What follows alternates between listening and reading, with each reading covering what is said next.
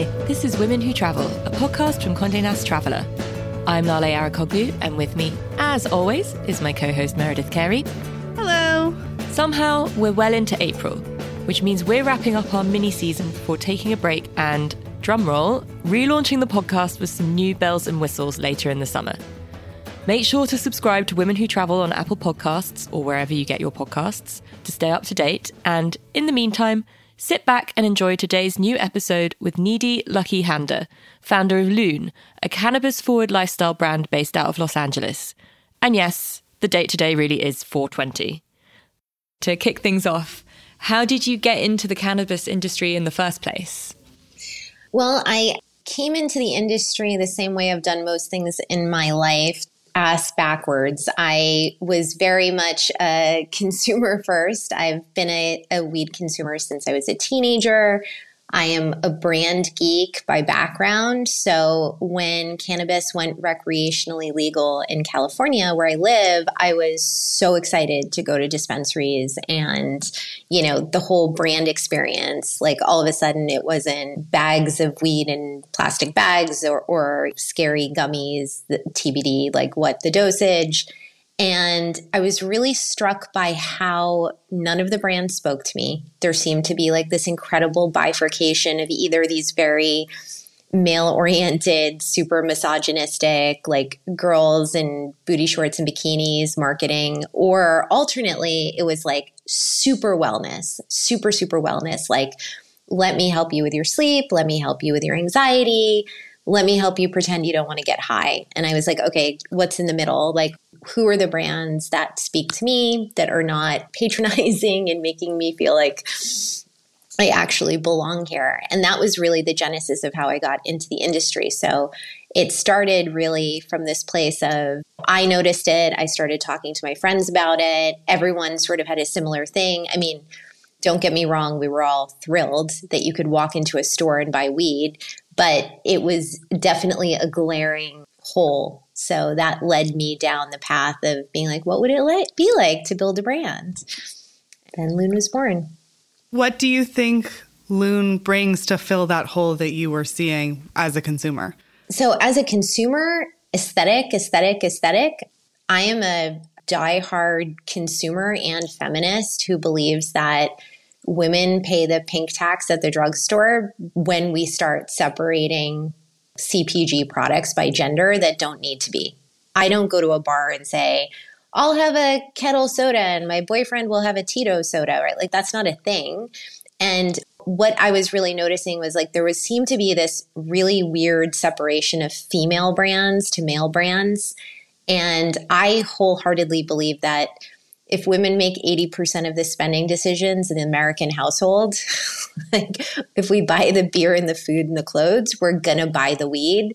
And the aesthetic is first, right? Like we want all the things. We want great value. We want great branding. We don't want to be patronized that products are value products because that's not cool. We want Target pricing and Target branding, right? Like that's the vibe. So Loon really came from this place of, all right, aesthetic first in terms of what I was thinking about for brand identity. And then also consumer arc. So at Loon, we do a lot of different products. We do all kinds of vaporizer products. We do edibles, we do pre-rolled joints, we do jarred flower. And I really saw this really interesting thing happen, which is still happening.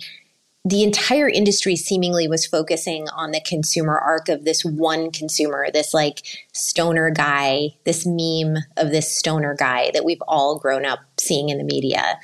And that guy comes to the table with a very different arc in the way that he consumes. He's smoking flower and he's graduating to concentrates and dabs. I don't think that's true for the mainstream consumer, though. I think the mainstream consumer comes to the party and is like, I maybe haven't smoked since college and I want to get in on this, but also I don't know if I remember how to roll a joint or if I really want that commitment, or I don't know if I want to charge something or have like this extra piece of technology. So everything at Loon has really been about putting the consumer first and building out a brand that sort of both honors that journey, but also is ready to pivot at any moment because cannabis is an incredibly onerous industry.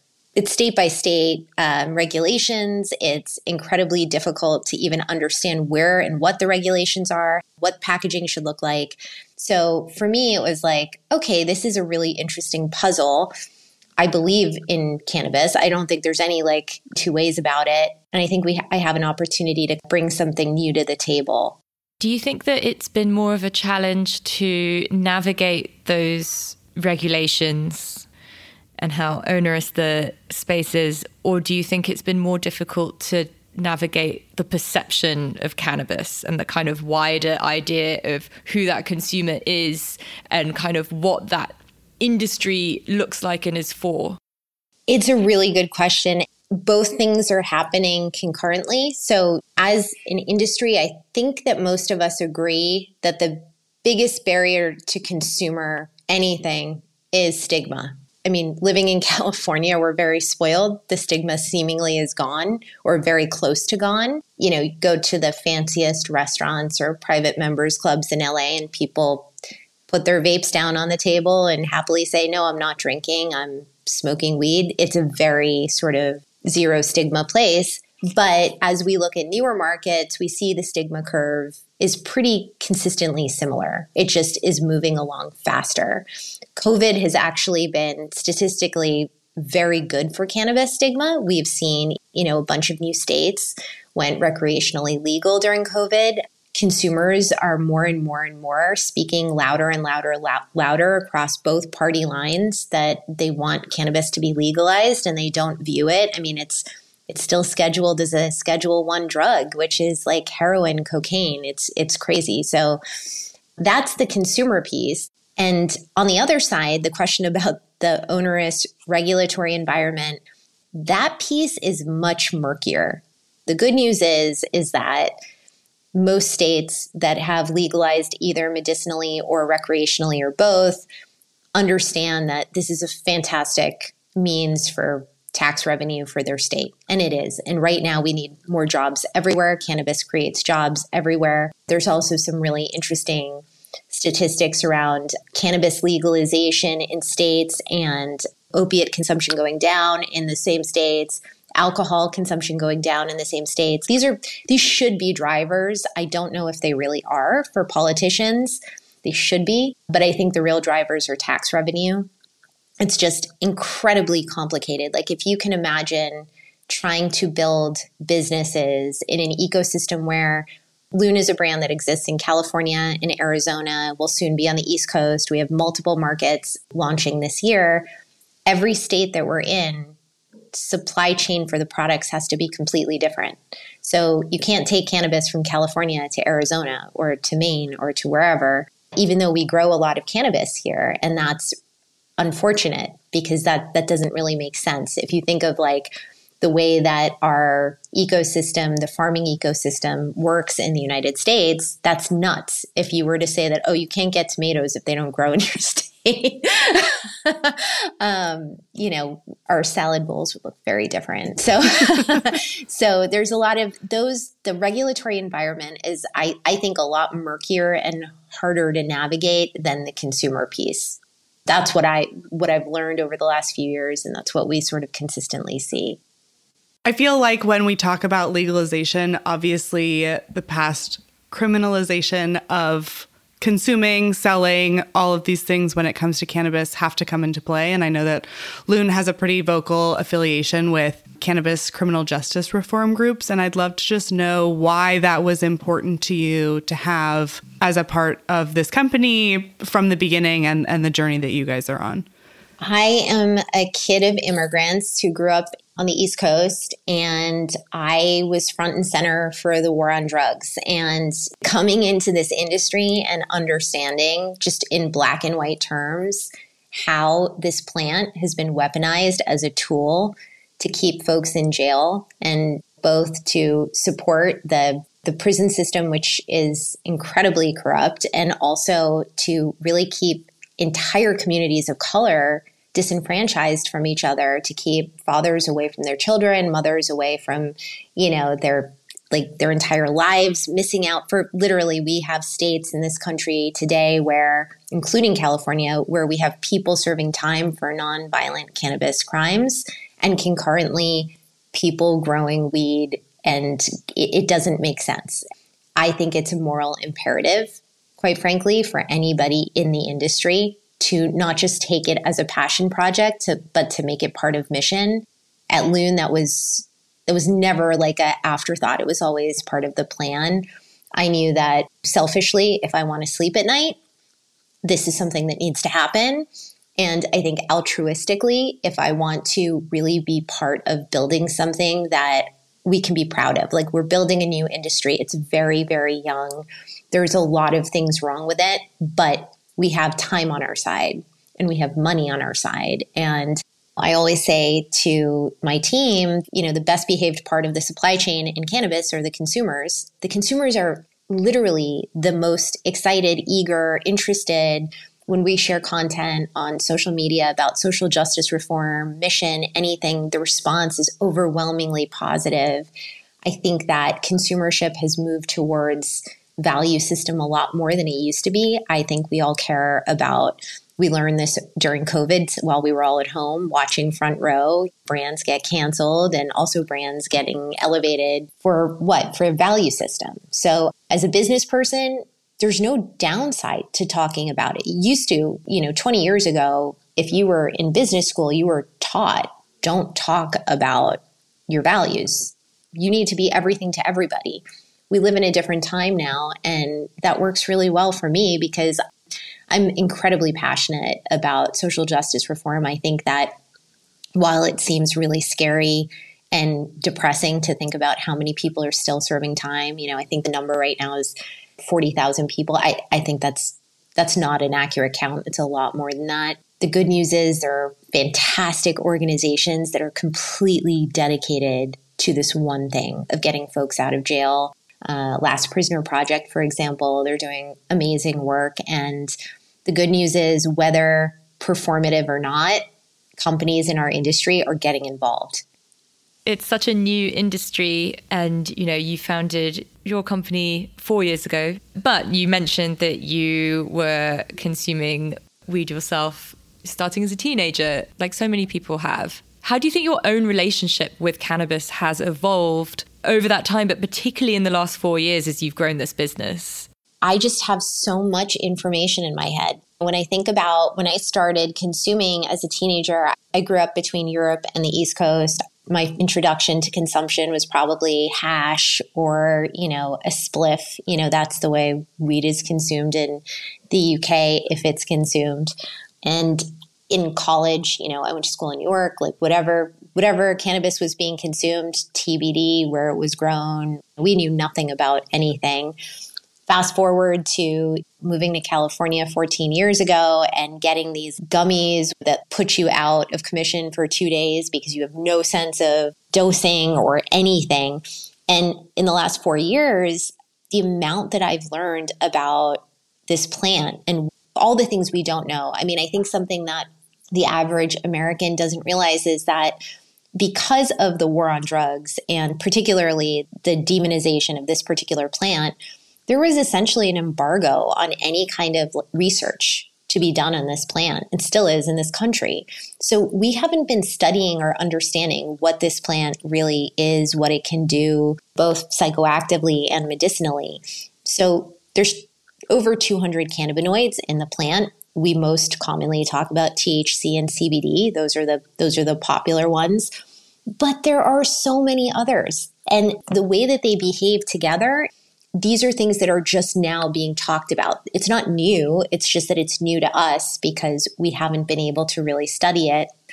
In cannabis, we're just on the other side of prohibition. I mean, we still are technically in prohibition federally. So the conversation is still very, very basic. And that is not for lack of a desire to know more. I think it's just because it's young and we don't know how to talk about a lot of things. But my relationship, because I have done R&D on 50 products and I've learned so much and I go to all these cannabis conferences and, it's phenomenal. just understanding the different ways that one can consume by form factor, like the difference of onset time. There's a time for a vape and there's time for flower and there's a time for edibles. I don't think I ever understood that before. I definitely didn't. Now I do. Now it's really interesting. Also, we're at a point now where microdosing is a thing. So, we make rosin gummies that are microdosed in 2.5 milligrams and 5 milligrams. And that is like not a conversation that ever existed before. And now it does. I'm a lightweight.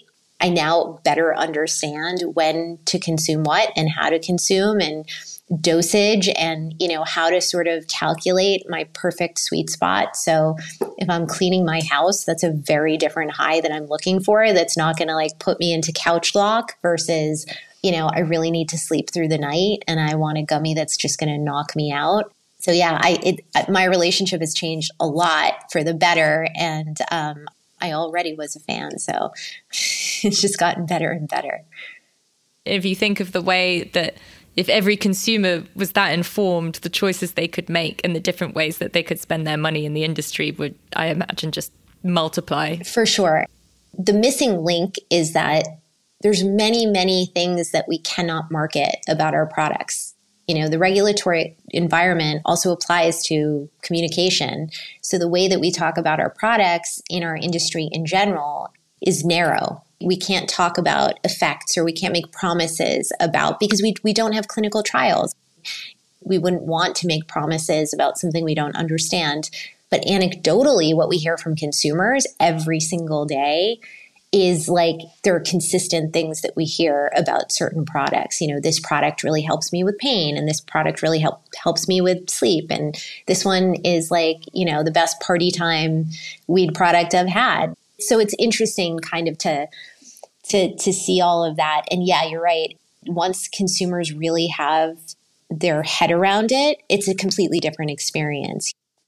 I'd love to know for people who, like Lale was talking about earlier, might like just be coming to this space from like a high school or college situation and are now grown adults who might be intimidated by a new dispensary that's opened should their state legalize cannabis. Like, what advice do you have or confidence boost do you have for women who might be, exploring the space for the first time? I think it's don't be afraid. Understand one thing, that if you're in a legal dispensary or like a licensed illegal dispensary, the testing standards for cannabis are incredibly high. Like, to give you this perspective, and I think women will understand this really well. If you go to a supermarket and buy an organic apple, that apple is tested. There are very onerous standards to test for organic. The testing is within millions of a percent. The testing for cannabis is within billions of a percent. It's incredibly onerous to get product on the shelf because, as you can imagine, we hear all the time about flower failing testing because the neighboring artichoke farm uses a certain kind of pesticide and the wind blew it over into the cannabis farm, right? That's how onerous it is. So number one, don't be afraid to try different products. Talk to your bud tender and really come in honest. Number two, really ask a lot of questions about dosing, particularly if you're talking about any kind of edible. Edibles it's all about dosage. So, we think that the most common dosage for a new adult consumer is between 5 and 10 milligrams.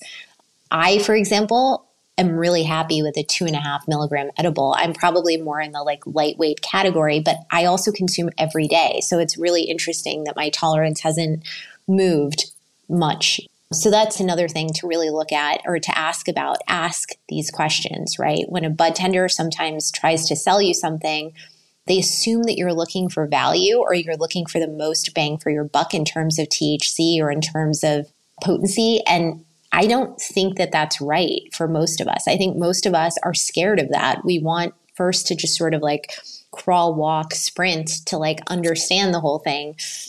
So ask the questions, know the term dosage, start with a little bit. Whatever you think you should start with half and see how you feel. Wait a full 2 hours because everyone's metabolism is different. The other thing is vaporizer products, oil products, understand that onset is basically very different for different products. So the fastest way to feel an effect is to smoke something, whether you're smoking a joint or you're smoking a vape. The onset is going to come fast and it's going to leave fast. So if you're just looking for that sort of like instant feeling, that's probably the right way to consume. If you're looking for something that's like a more longer term high, that's when an edible is, the way to go. I think that there's a lot of fun in just trying different products. And now, depending on what market you're in and the maturity of it, you're going to find like really, really cool form factors. You're going to find, chips and gum and mints and, and obviously smokables. And you're going to find all these different ways to consume. And I think everybody's so different. And then the other thing is the cannabinoid thing. You're going to see in every market, cannabinoid like ratios are a big, big conversation. So we're moving more towards understanding this thing called entourage effect, which basically means that these cannabinoids are great on their own. THC is great on its own. CBD is great on its own. But when you put them together, CBD and THC and CBG or CBN or whatever, you get into a completely different level of experience. That's when they really shine. They actually create, when they're together, they actually do something pretty magical. So, this is another thing to start understanding. A lot of the episodes that we've had in this kind of mini season of Women Who Travel have been about wellness. And I know you spoke a little bit earlier about some products kind of being relegated to the wellness space. Where do you feel like cannabis fits into wellness? I'll just preface that by saying a lot of our conversations about wellness have been wellness is not one size fits all. But what does that look like to you? I think, listen, it's really important to understand the history of this plant. This plant has been used in almost every culture globally pretty much since the beginning of time. When the United States was formed, every apothecary in the country was required to carry cannabis oil because it's an excellent anti-inflammatory and pain management tool. So I grew up in an Indian household where my parents are incredibly interested in Ayurveda. Cannabis exists in Ayurveda. Cancer patients have been using cannabis for years as both a pain reliever, and also we're learning more and more and more from Israeli studies about cannabis shrinking tumors. Cannabis is pretty much now been widely accepted as the way to help epilepsy and just in general seizure control. So I think the only gap, and for consumers to understand this is really important, is what brands in the industry are legally allowed to say. We're largely not allowed to talk about things that we can't test, right? So it's like this weird vicious cycle. And this is again where I think one thing we've learned in the last 10 years, I'm a big consumer of wellness and alternative medicine. And the number one takeaway I've learned in the last decade is you got to be your own advocate, particularly if you're trying to stay away from pharma culture and you're seeking a more holistic life. There's really not going to be one person or one piece of advice. And I think cannabis fits really well into that sort of archetype. If that's the culture that you're subscribing to, then you'll understand this, right? It's really interesting as we evolve, as the stigma goes down, as we stop politicizing this plant. Hopefully we'll get to a place where we can talk, more intelligently about it. As we talk about the industry growing, there's also the people like you who are shaping it. Who are some of the women to watch in the cannabis space right now? Well, I will answer this very, very self-servingly. I am on the advisory committee for an incubator, or rather accelerator, for social equity applicant winners called Momentum.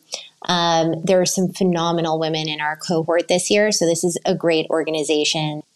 Winners get a $50,000 grant. And more importantly, they get access to an entire advisory committee of people working in the industry. They get legal support, compliance support, basically all the tools that they probably can't afford to just get into the industry. I would really encourage everyone to go to Momentum's website. It's Ease Momentum. You can find it easily online. And there are some fantastic women in the cohort this year. Eunice Kim is one of those women. She's California local. She's been in the industry for a minute, and she understands both how to respect the plan and also is looking to build some really interesting sort of business around it. And I think we need more folks like her. In the last cohort, there were a couple of winners, were a couple of women from the dispensary, Josephine and Billy's here in LA. Yes, Eunice Kim, Whitney Beatty from Josephine and Billy's. There are many, many, many other phenomenal women in this industry. There's all kinds of listicles that I'm sure you can imagine, like in every industry. But yeah, invest yourself in knowing like who are the female-owned dispensaries, who are the female-owned brands, support them. If people want to support you and Loon, where can they find you on the internet? Our Instagram is the best way to follow along with what's going on. It's at Leune Brand. That's Leune brand. And our website, leune.co. We keep it really well updated, and all the where to buys in your local state are always updated. And we love hearing from our consumers. So reach out, say hi. Amazing. I'm at Oh Hey There Mayor. And I'm at Lale Hannah. While we're on break, be sure to follow Women Who Travel on Instagram at Women Who Travel and subscribe to our biweekly newsletter, which will be linked in the show notes. Be sure to subscribe to this podcast wherever you're listening so you're alerted when we come back, and we'll talk to you soon.